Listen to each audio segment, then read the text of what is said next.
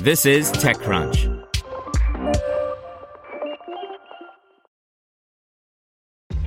This episode is brought to you by ShipStation. You know, some things take a lot of work, like sending little robots to far-off distant planets. And just as that's challenging, so too is running a successful e-commerce business, especially when there's so much to do. So I want to introduce you all to ShipStation. Now, I love using ShipStation because of its easy-to-use dashboard, which makes managing orders and printing labels a breeze and super smooth. Oh, and the customer service is just out of this world.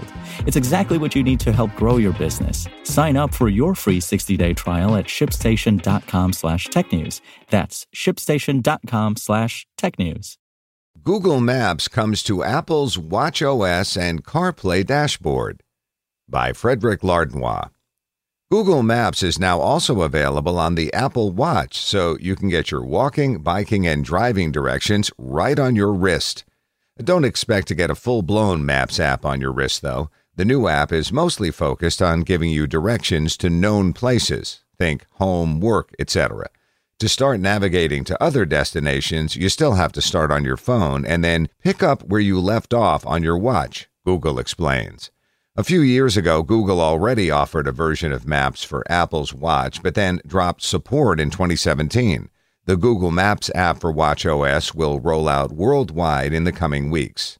In addition to the new Maps app on watchOS, Google Maps now features slightly deeper integration with Apple's CarPlay, thanks to iOS 13.4, now supporting third-party apps on the dashboard.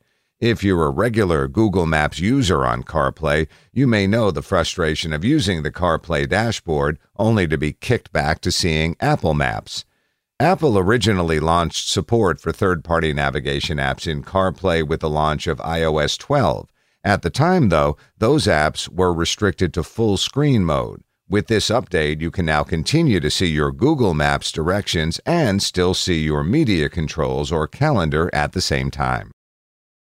Want to learn how you can make smarter decisions with your money? Well, I've got the podcast for you. I'm Sean Piles, and I host NerdWallet's Smart Money Podcast. Our show features our team of nerds, personal finance experts in credit cards, banking, investing, and more. And they'll help you make the most of your money while cutting through the clutter and misinformation in today's world of personal finance.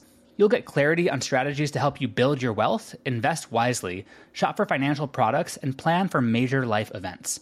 Listen to NerdWallet's Smart Money Podcast wherever you get your podcasts.